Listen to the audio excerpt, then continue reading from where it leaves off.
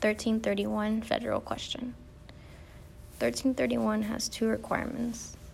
The first requirement being the well-pleaded complaint test, which is really a rule, so the well-pleaded complaint rule, which is discussed in the Motley case.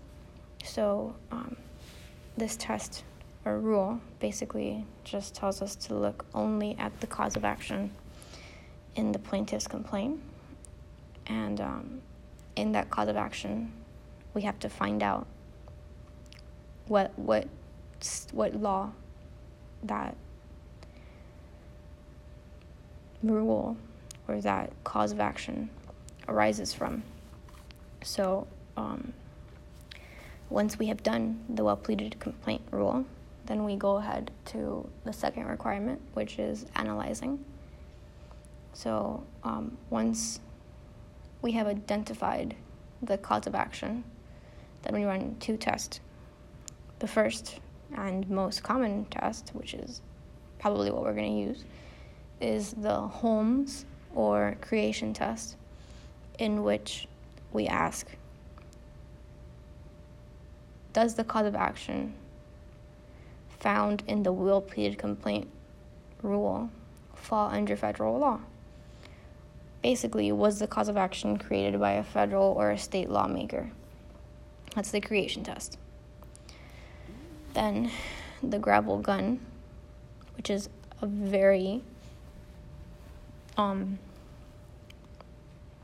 narrow, very weird, very special test that we probably won't use, in which there are basically three requirements, or four. The first one is that the plaintiff's well-pleaded cause of action was a state law claim that contained a federal ingredient. So in the gravel gun test, it's only talking about a state law claim, state law cause of action that in itself contains a federal ingredient. We have to know if that federal ingredient was necessarily raised for it to be under this test. Then we have to find out if the federal issue that was found in the state law claim was actually disputed by the parties. So, did they talk about the federal ingredient, or did they basically only use it to try to get to federal court? Both parties have to have discussed it, and they have to have disputed it in the state court for it to categorize or fall under the gravel gun rule test. The third requirement would be, does the cause of action that, again, arised in state court with a federal ingredient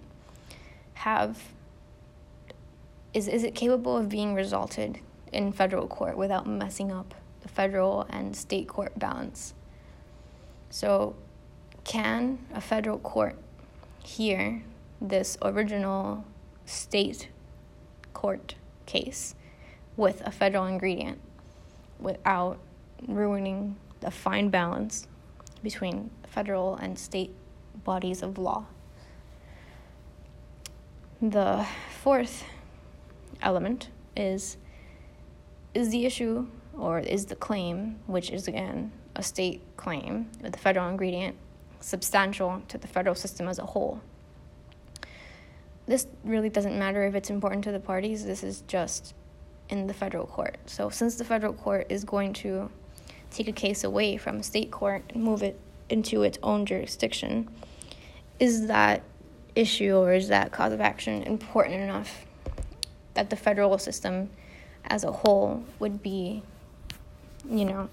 benefiting, or basically can they use that issue, or is it just a minor thing? So it has to be a substantial claim for them to really hear it. And that's 1331.